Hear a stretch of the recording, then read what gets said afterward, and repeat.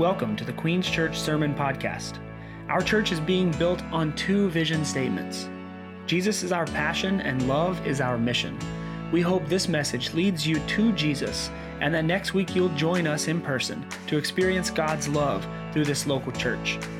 You can follow us online at qns.church. Amen. You may be seated.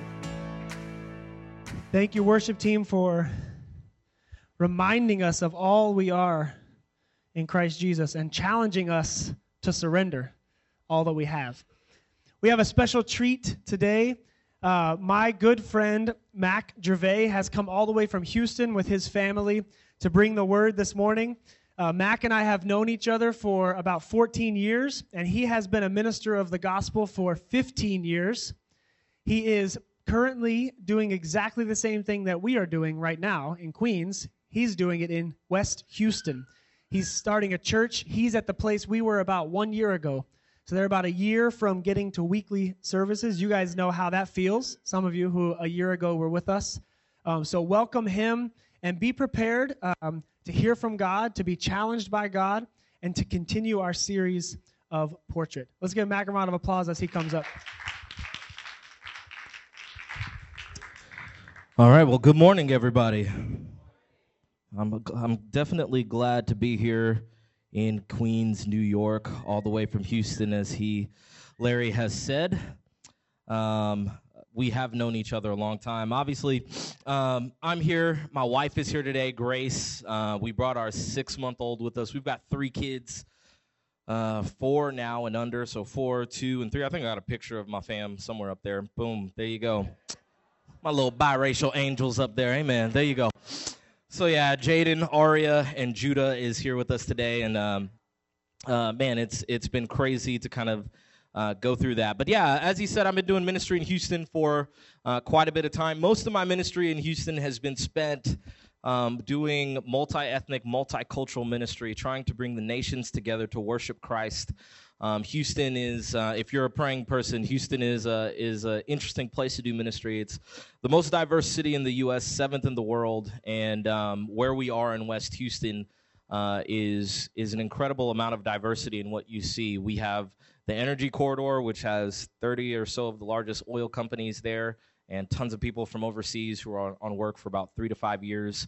And then we also have, less than 3 miles from that, a large refugee relocation center.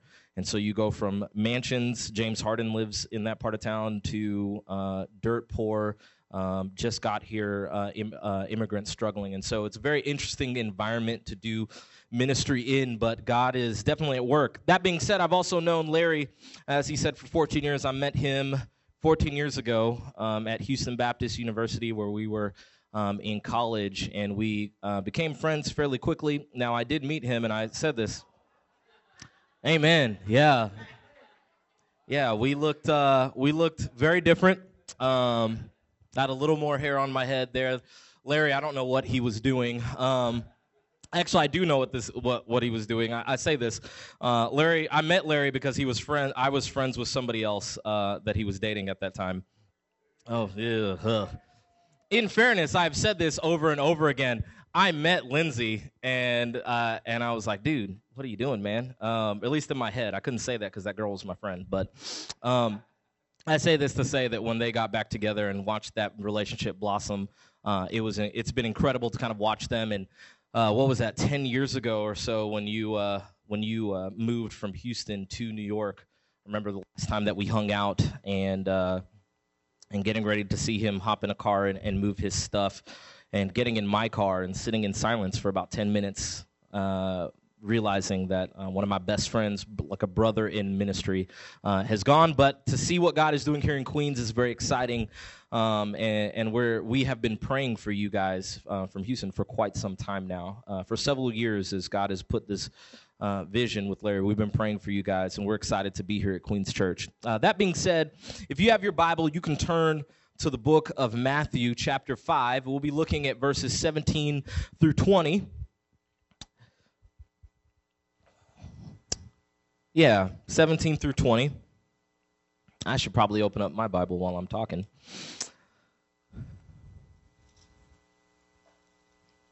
We're going to read these verses, and I'd encourage you to leave your Bible open throughout the course of this message as we'll keep coming back to it. But in verse 17 it says, "Do not think that I have come to abolish the law or the prophets. I have not come to abolish them, but to fulfill them. For truly I say to you, until heaven and earth pass away, not an iota, not a dot will pass from the law until all is accomplished. Therefore, whoever relaxes one of the least of these commandments and teaches others to do the same will be called least in the kingdom of heaven. But whoever does them and teaches them will be called great in the kingdom of heaven." Verse 20. "For I tell you, unless your righteousness exceeds that of the scribes and Pharisees, you will never enter the kingdom of heaven." Let's pray. God, we just thank you for this day. And Lord, as we spend time here today in your word, we pray that your Spirit would illuminate truth to us. And Lord, we pray that you would help us to focus, that whatever burdens we brought in today that would hinder us from hearing from you, we pray that you would remove those. We pray all this in Jesus' name. Amen. All right, so one of my favorite TV shows right now, I got into it, I'm not going to lie, like maybe 5 weeks ago. It's called The Good Place. And then I binged all 3 seasons in the last 3 weeks. And actually, I've been done for 2.5 weeks. I caught up to everything that's live on TV right now. But it's a show that really speaks to me. One, because they deal with a lot of heavy philosophy, and I'm a philosophy guy. And secondly, because it's just funny. But the basic concept of the show is there's Kristen Bell. You might know her as Veronica Mars or Anna from Frozen. But Kristen Bell, she's playing this character who has died and wakes up, and she is in heaven, or they call the good place. And as they're taught, the Michael, who runs their section of the good place, their city that they're living in, begins to talk to her about her life achievements. It becomes very clear to her that she has the same name as somebody else, and she doesn't actually belong in the good place. So they've confused her with somebody else. But she doesn't want to go to the bad place, because who wants to go to the bad place? So she's trying to turn herself into a good person while being in the good place and knowing that she kind of took somebody else's slot in the good place. And all the things that kind of ensue with that. But I say that to say that all of us are going to die at some point in time. And as we near death and we live our lives, we begin to focus at some point in our life on what is the sum total of our lives. In the show The Good Place, there's actually an equation that they use to total up your good and bad deeds and give you a qualitative score on how you lived your life. And while I don't believe that there's an equation per se that can do that, I do believe that all of us at some point in time will take an account of our lives and try to figure out, well, is the life that we lived actually worth it? Did we actually do good? And most of us, no matter whether or not we're a skeptic in the room or been a Christian for a long time, use words like good, and that supposes a lot of things. When we use the word good, it means that whether we realize it or not, we're affirming that there are some things in the world that are absolutely true and absolutely wrong. Like when you use the word good, that is good. That means that good isn't just some intangible thing, but it's something that's real and can be understood and known. Philosophers have argued back and forth over the centuries about, is there good and where does good come from? And for our purposes, you've been in this portrait series studying the Sermon on the Mountain. And for us that look at the Bible, what we see is that Scripture says that the ultimate good is Jesus. And that we look to Jesus to understand what is true, what is right. And Jesus in the Sermon on the Mount is setting the standard of how we understand good, bad, what is right, what is wrong, and he's telling us to look at him. And here's the truth. If you want to know what good is, then look at Jesus. Jesus is the portrait, the image of what is good and what is right. Last week, you guys, I made sure that I listened to the sermons and kind of following along where you guys have been. And last week, you guys were talking about Jesus telling us that we are the salt and the light of the world. Like this incredible high calling that we have, or standard that he's holding us to, that we are literally light in dark places, and salt, not just bringing flavor, but preservation to the world. And that might seem like a tall task. And in this passage, Jesus then begins to transition in verse 17 through 20, and the Sermon on the Mount. You're going to jump into this stuff over the next couple weeks. But these next three verses that we're studying here today are, if anything, the thesis of which everything else that Jesus is going to say stands upon. Like, if you don't understand, in particular verse 20, which we'll get to that in a second, you're not going to understand why he begins to talk about things like anger and divorce and adultery and all these other kinds of things. And they need to be understood within the context of what he says there. So, this morning, we're going to jump into three things that Jesus shows us. Three things that Jesus shows us. The first one is this, is Jesus shows us that he knew his mission. Let's look at these verses again in verses 17 through 19. It says, "Do not think that I have come to abolish the law or of the prophets. I have not come to abolish them, but to fulfill them. For truly I say to you, until heaven and earth pass away, not an iota, not a dot will pass from the law until all is accomplished. Therefore, whoever relaxes one of the least of these commandments and teaches others to do the same will be called least in the kingdom of heaven, but whoever does them and teaches them will be called great in the kingdom of heaven." Now, you have to understand what's happening here. Jesus is talking. He's helping people understand. We just heard the Beatitudes, and now he's calling them salt and light. And in this, the religious leaders, the Pharisees and the scribes began to think, or began to want to put the charge towards him, that he was taking the old law that they had been following that was given to Moses in the Old Testament. You can find in the first 5 books of the Bible, Genesis, Exodus, Leviticus, Numbers, and Deuteronomy. He's thinking that he's just trying to take all of the things that have been said by the prophets and throw them away. And so the first thing that he does is begin to clarify his mission. I didn't come to get rid of all those things. I came to fulfill those things. That word fulfill in the Greek means to complete or to accomplish. And so Jesus is saying that everything that you've understood and been following, that your forefathers have been following for 1,500 years, I am the completion of those things. Like, I know why I've come, and I've come to make these things whole and finished. He makes this statement in verse 18 that until the second coming, not one part, dot, iota. And that word iota is like the smallest word in the Greek alphabet. And when he talks about the dot, that's like the smallest stroke in the Hebrew writing. And so he's saying that, like, literally, it doesn't matter whether you're reading this in Greek or in Hebrew, like, everything that has been written before is still in effect today. Now that is intense. That's extremely intense and almost daunting.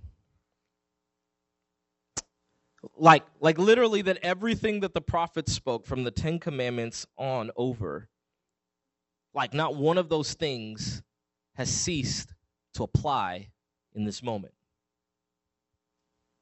Now, what do we understand then about the law? These first 5 books of the Bible. In them, we find a couple things. One, there are 613 commandments in the Old Testament. About 248 of them are positive, like do this, and 365 of them are negative, don't do this or abstain from this. Like every single one of those 613 laws, the people are responsible for keeping. And if that sounds overwhelming and daunting to you, like how do you even keep track of all those laws? That's the point. You can't.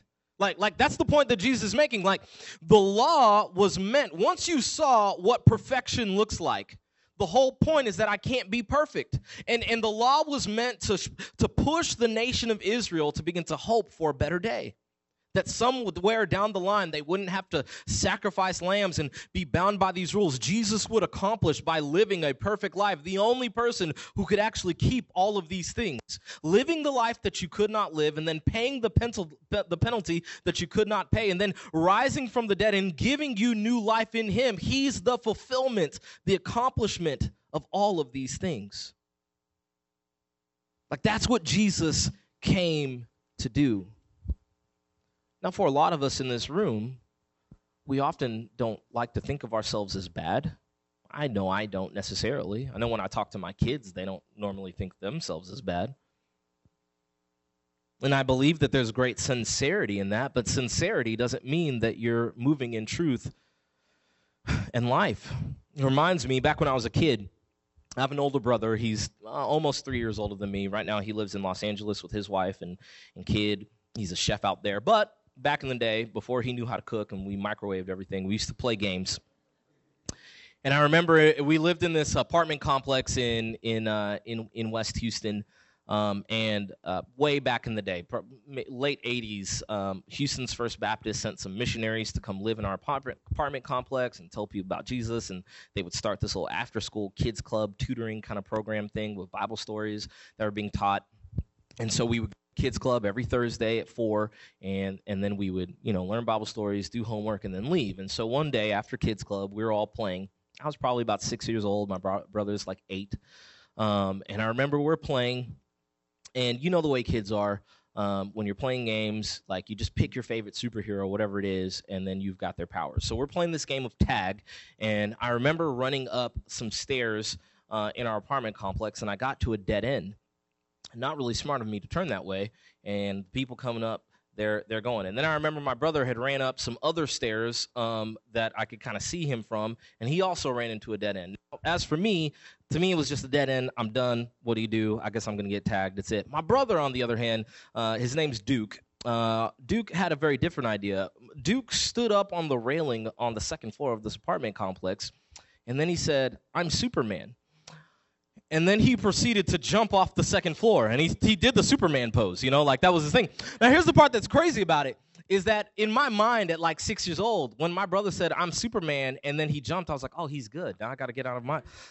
Like, because I really believed he was going to fly. Like, that's the way that it was. And so my brother jumps off the second floor, and then he did not fly. He immediately begins to drop to the ground. Now, the other part of this story, it's a little gross, but the apartment had just cut down this tree, and there was a tree stump sitting right in the middle of this pavement. My brother went chin first into a tree stump. Oh, it's disgusting. Yeah, blood everywhere. It was gross.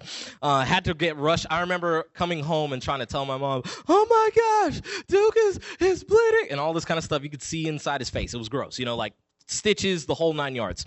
Now, the reason why I tell you that story isn't necessarily to gross you out, but this is that, like, my brother and I believed with great sincerity that if he called out the name Superman and then jumped, that he would fly and assume the powers of Superman.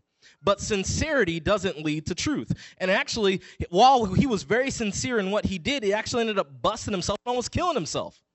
And for us in life, just because we're sincere in our life pursuits doesn't mean that we're actually doing good. And what the law shows us is that in your best attempts, no matter how good you try to be, it's just not good enough. That's the second point for us today. The first one is that Jesus shows us that he knew his mission. The second one is that our righteousness or our goodness isn't good enough. Like, it's just not good enough. You can try over and over and over and over again, but it's not good enough. Verse 20, this pivotal verse in this passage, he says, "For I tell you, unless your righteousness exceeds that of the scribes and Pharisees, you will never enter the kingdom of heaven." This is a loaded statement. This is a big deal, what Jesus says here, and for a couple different reasons. The first one falls into this point. Our goodness isn't good enough. Now, it's very easy on this side of history to look at the Pharisees and to just kind of hate on them. And these evil, legalistic people that had their rules and condemned other people, all this other kind of stuff. But if we do that, we miss out on what's actually happening here. Look, in first century Jerusalem, you kind of had 4 major groups within society. One of them is the Essenes. They're kind of like these religious hyper-spiritualists. They lived out in the desert. They believed all of God's word, and they wanted God to come and have his second coming and reign in the new kingdom. And so they would starve themselves, fast a lot. They would not have a lot of fancy clothing and things like that. And they lived out in the woods doing their own thing. That's them. That's a very simple summarization of these people. The second one is the Zealots. Now, one of the things that we forget, and you got to understand what we're looking at. When Jesus was born, he was born into a Jewish world under occupation. Like his entire life, like as a kid, he would have been walking down the streets and seen Roman soldiers beating people. He would have seen them taking advantage of folks. He would have seen them stealing, but they could because they were the dominant power occupying these people. And the Jewish nation would sit there and just say, one day God's going to set us free. One day it's not going to be this way. One day we'll have freedom and we won't have to be under these foreign invaders who come against us with the sword and the spear and take all of our stuff and beat our children and women. And so there was a group of people called the Zealots. They're the revolutionaries, the kind of people that don't just beef about that in circles. They're like, let's not just talk about it, let's be about it. Let's grab swords and be this insurgency fighting back against them. At least 2 of Jesus' disciples were considered or believed to be a part of this group. The third group that we have are the Sadducees. These are political leaders. These guys only believed in the first 5 or so books of the Old Testament. They didn't believe in supernatural things. They didn't think the dead would rise or anything like that. They were political leaders. They would cozy up with the Roman authorities. And then you have the Pharisees. And the Pharisees are the religious leaders. They believed in all of the Old Testament. They did believe in the supernatural and God's ability to raise people from the dead. And together, the Pharisees and Sadducees made up what you see in Scripture called the Sanhedrin. So they're this ruling body over everyone. Now, why does this become important to understanding this verse? Is that in first century Jerusalem, the Pharisees, these religious leaders, they were literally the best from a moral perspective that their society could produce. Like when you looked at the Pharisees, you wouldn't have said like, oh, those jerks. You would have said, man, it's kind of like you hear them and like, I'm Christian, but that dude, like he's Christian for real. Like he's on Jesus plus steroids, like that's what that is. Like that's who they were. Like the Pharisees were literally the best that could be done of what the world could produce. They knew all 613 of those laws. They could quote them back to you. They could quote the entire Old Testament from memory. Not just that, they didn't just know the word, but they also had additional rules on top of that to make sure that they didn't break any of the 613 rules that existed. So they knew the 613, plus they added extra rules. Some theologians say somewhere close to extra 1,300 rules or so. Like these guys literally knew everything. So when Jesus is looking at them, I want you to consider, he's preaching this Sermon on the Mount, and he said, blessed are the meek and the poor and all that kind of stuff. Then he says, you're the salt and the light of the world. And then he gets to this point, he says, unless your righteousness, unless your goodness is better than the Pharisees, you won't get in. The room was like, oh.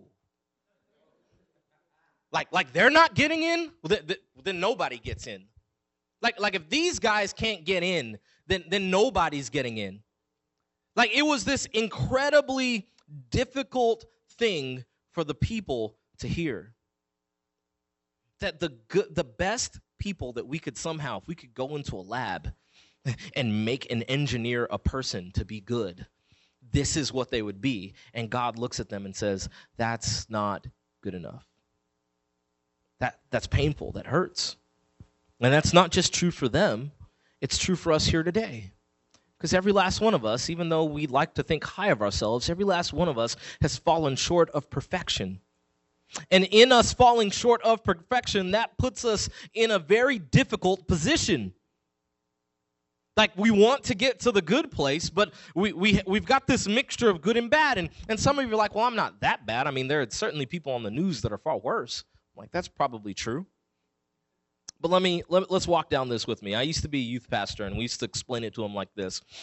So excuse my junior high level illustration here, but we would sit there and say it like this. Right now, there's a cup of water. Imagine that's your favorite drink. For me, for most of my life, it's been Sprite, so let's pretend this is a cup of Sprite. And then you take a second cup of Sprite and put it right here, but doesn't matter. Pick your favorite drink. Imagine that this drink is up here, and you got 2 cups of it. And then, for reasons that I can't really explain, I pick up 1 cup and I spit in it. And then I take a spoon, I mix that around. Ding, ding, ding, ding, ding. Good. Then I take the second cup and I spit in that one too. You're like, what are you doing, Mac? But then I say, hey, man, drop some in here. And I go, you go, puh. And then I start pushing this all around the room. And we all spit in the cup, right? And then I put that in there. And I go, ding, ding, ding, ding. Bon appetit. Who's ready? And most of you in the room are like, I don't want either one of those. Like, there's spit in the cup. And I'm like, hey, this one only has my spit in it. And you're like, yeah, but you spit in the cup. I'm like, okay, but it's got less spit than this cup. This cup's got everybody's spit. This cup just got one man's spit. Which one do you want to drink? And most of you, once again, unless you're just really gross, be like, I don't want to drink from either one of those cups. And the point is, it doesn't matter how much spit in the cup is in the cup. There's spit in the cup. And this is what our lives are like. It doesn't matter whether or not you've murdered somebody. The fact that there's spit in the cup of your life makes it unfit before God. So now we're in this position. Our goodness isn't good enough. I could sit there and take the spit in the cup and like, there might be a spit in this cup, but what if I just pour more Sprite in here and kind of dilute that a little bit? Does that make it better? Like, Matt, it doesn't matter what you do. There's still spit in the cup. Doesn't matter how many good things I try to do. Once I've sinned, once I've fallen short of perfection, I can't dilute my life. There's still spit in the cup. So what do? The law shows us that we can never be good enough. We're trapped. We're in this difficult position. And Jesus' indictment here that unless your goodness is better than them, you won't ever get in. At first glance was one of the most debilitating, painful, earth-shattering revelations.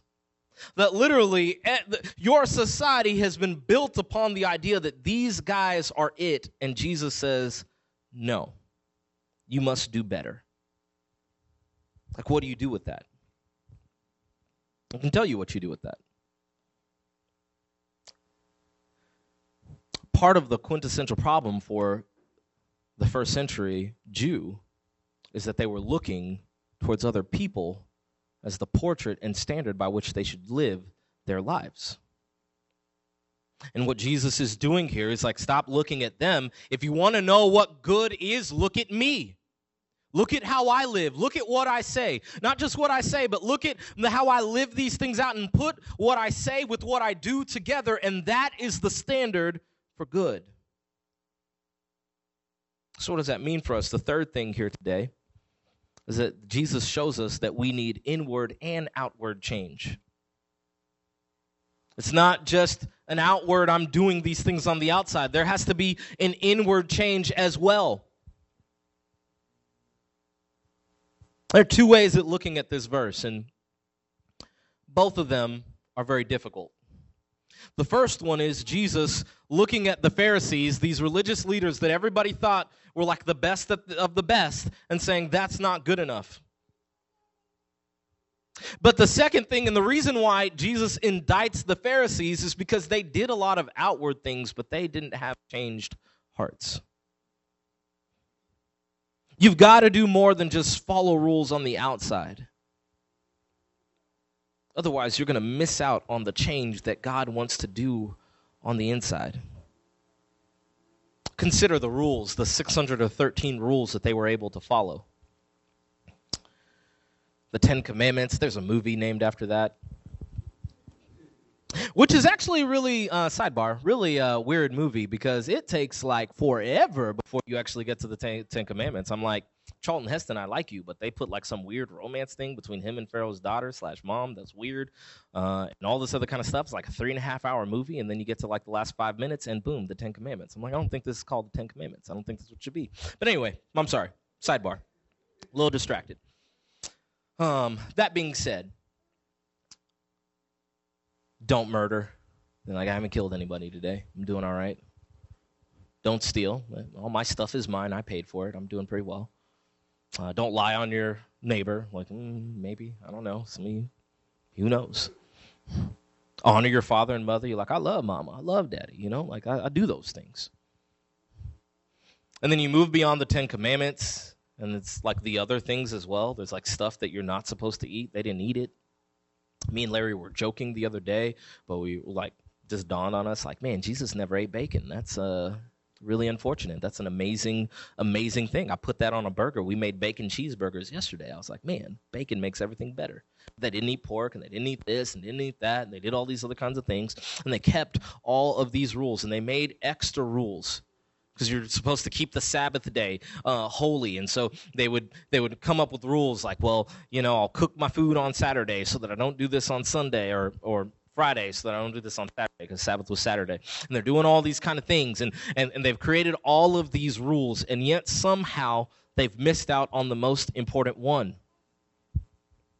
Because the Pharisees and the people of that day were trying to somehow, out of their own pride, achieve goodness on their own.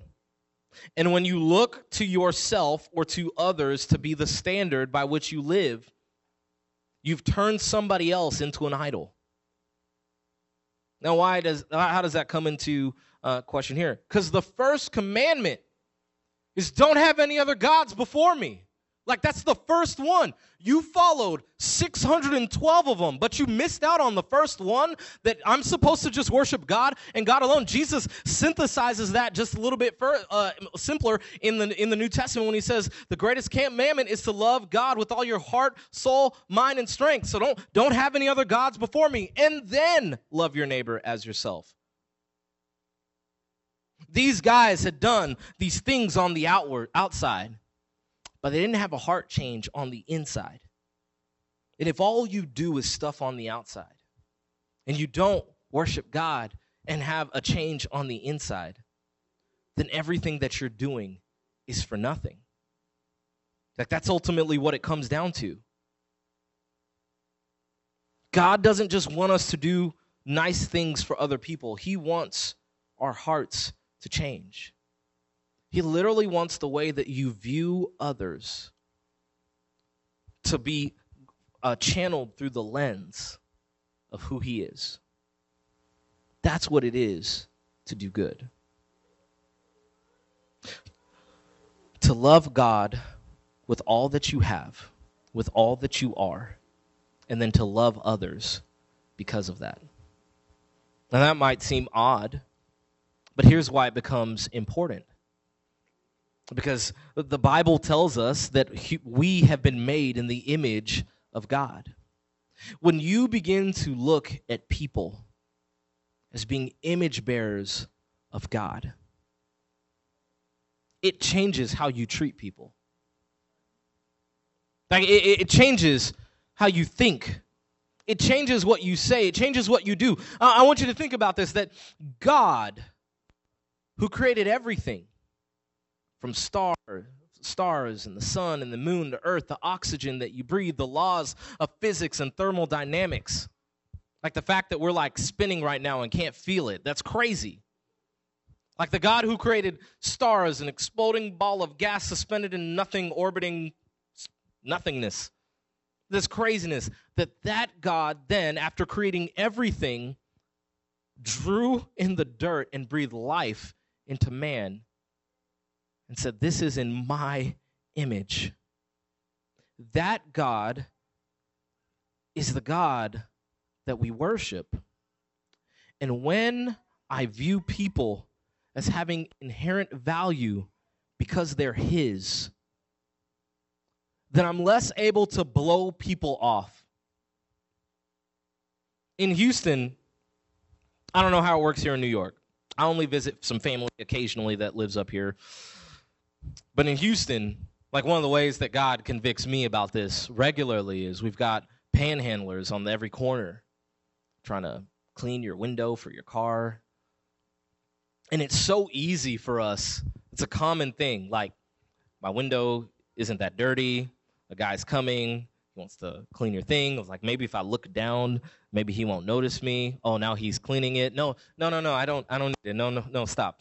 I'm good. And he's just like going at it. It's the red light. You're like, oh, now it's taking a while. How is this going to happen? And you just, as soon as the light turns green, just like, and you go. And the guy's like, hey, man, I cleaned your window. Where's my quarter? Whatever that is. It's so easy to just blow people off. It's so easy to do that with our friends and family. It's so easy to be so busy with work and to be meeting deadlines and crunch times and all that kind of stuff, and then just to come home. And for guys, this is a real struggle. Like, I just got done working. When I come in the house, I just need 30 minutes. Leave me alone. Don't want to hear about the day. Don't want kids in my face. Just want to be left alone so that I can unwind. Meanwhile, I'm putting blinders on people made in the image of God. But see, if you have a heart change, then the things that you do aren't just a sense of obligation. But because of our love for God, we begin to love others. It reminds me, not too long ago, of sitting there. Like I said, I've got 3 kids. We're crazy. Not for having 3 kids, but maybe for having them as close together as we had them. My son and my daughter are 16 months apart. Like Grace was 7 months, or Judah was 7 months old. Jaden, man, I don't know their names. Jaden was 7 months old when we found out we were pregnant with Aria. So they're 16 months apart, less than a year and a half apart. It was pretty crazy. We had a 16-month-old and a newborn, and that was crazy. At the same time, we love them all. They're great kids. If they were here, you'd be like, oh, those are sweet kids. But the point is this, is that I remember not too long ago, I was talking to my son, and I told him to go to his bedroom and do something. I can't remember what it was. But I remember, like, I told him to do it, and then he just started stomping. Now, we've got these wood floors in our house, and so I hear slop, slop, slop, slop, slop, slop. And I'm not going to lie. You should know this about me. It kind of helps. My family's from Haiti. I was born here, but Haitian parents don't really play. It's like the sound of disrespect like triggers something on the inside, and then island people just get very aggressive very quickly. And so I learned as a kid, respect, just do what they do. But for me, it was crazy. I heard him stomping, and it triggered, even though I was born here, it triggered like this throwback island feel for me. I was so mad. I was like, boy, come back here. And I remember having this conversation with him. Because I believe that when in parenting, man, every moment we have these opportunities to like teach them values. And so I remember looking at my son, and I'm like, look, man, it's not just enough for you to go do the things that I tell you to do. But if you're doing them with a bad attitude and defiance, like then that's not it. That's not good enough. Like, I want you to obey me, but I also want you to have love in your heart when you're doing the things that I do. If I hear you smashing things around in your room while you're cleaning up, like, that's not it. And then as I'm having this conversation with him, I begin to be convicted myself, because how many times has God like asked me to do something and I did it kind of mad, stomping off to the side? Like I've got to have a heart towards God that's changed, that leads me to love others and respond to them differently. We need an inward change, not just an outward change. Here's the hope for us this morning / almost afternoon. Like, on your own, you're not able to do good. Your goodness isn't good enough. But Jesus did not ask you to be good and to do good. He calls you to trust in him and to look to him to know what to do. The answer then is look to Jesus. The hope of the message that we hear about Christ, and we took communion today, Isn't that you would somehow get a list of rules. I don't listen to this music. I don't watch these movies. I don't do this. I don't this. If I don't cuss and I don't say all these kind of things, like, oh, I'm in trouble. And then somebody cuts you off on the road and you think, oh, and like all of a sudden I'm done like that. No, that's not what Jesus is calling you to. He's not calling us to more works. He's calling us to faith in him. And for us to understand the heart and intent behind his word. And so for you here today, I believe that most of us are in one of two places. You either have put your faith in Christ, and you have to daily make a choice to look to him in order to know how to live. Or you haven't put your faith in Christ, and you're just trying your best to work it out. The answer for both people here today is the same. Look to Jesus. Jesus is the answer. He's the answer for all of your heartaches and pains. He's the answer for all of the questions on how to live and what to do. And over the next couple weeks, you'll begin to see how a life submitted to Christ affects literally everything about you. It changes how you view anger. It changes how you relate to your spouse. It changes how you relate to your friends. It changes everything that you do is filtered through this lens. But Jesus isn't telling you to do it on your own. He's saying, look to me, trust in me, and I will show you a better way. Every time you try to do things on your own, all you do is mess it up. But thanks be to God that Jesus came and lived the perfect life that we could never come close to. Thanks be to God that Jesus saw the spit in our cup and he poured that out and he filled it with himself. And now we can have peace with God. You don't have to end today wondering, am I going to the good place? You don't have to live today trying to figure out some equation on, have I done this or that? You can just have faith and peace, knowing that Jesus has already paid the price for you. He already bought your ticket. All you've got to do is show up. And so we're going to continue to sing here today. There's going to be a time for you to respond, and my encouragement to you is this. Take a step back and think about your life, the sum total of who you are and what you've done in light of the goodness of Jesus.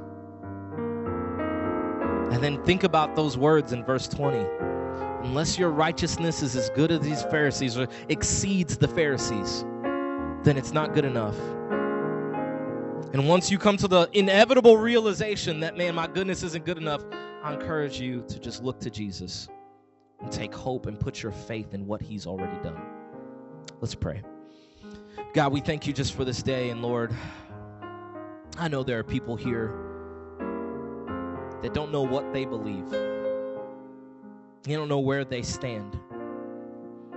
And God, I pray that they would find freedom here today. God, for all of us, we want to not just know what's good, but we want to do good. We don't just want to talk about it, we want to be about it, Jesus. And so, Lord, we pray that you would help us to that end. Not just to talk about Jesus, but to do good towards others, fueled by our love and passion for who you are. We pray all these things in Jesus' name. Amen.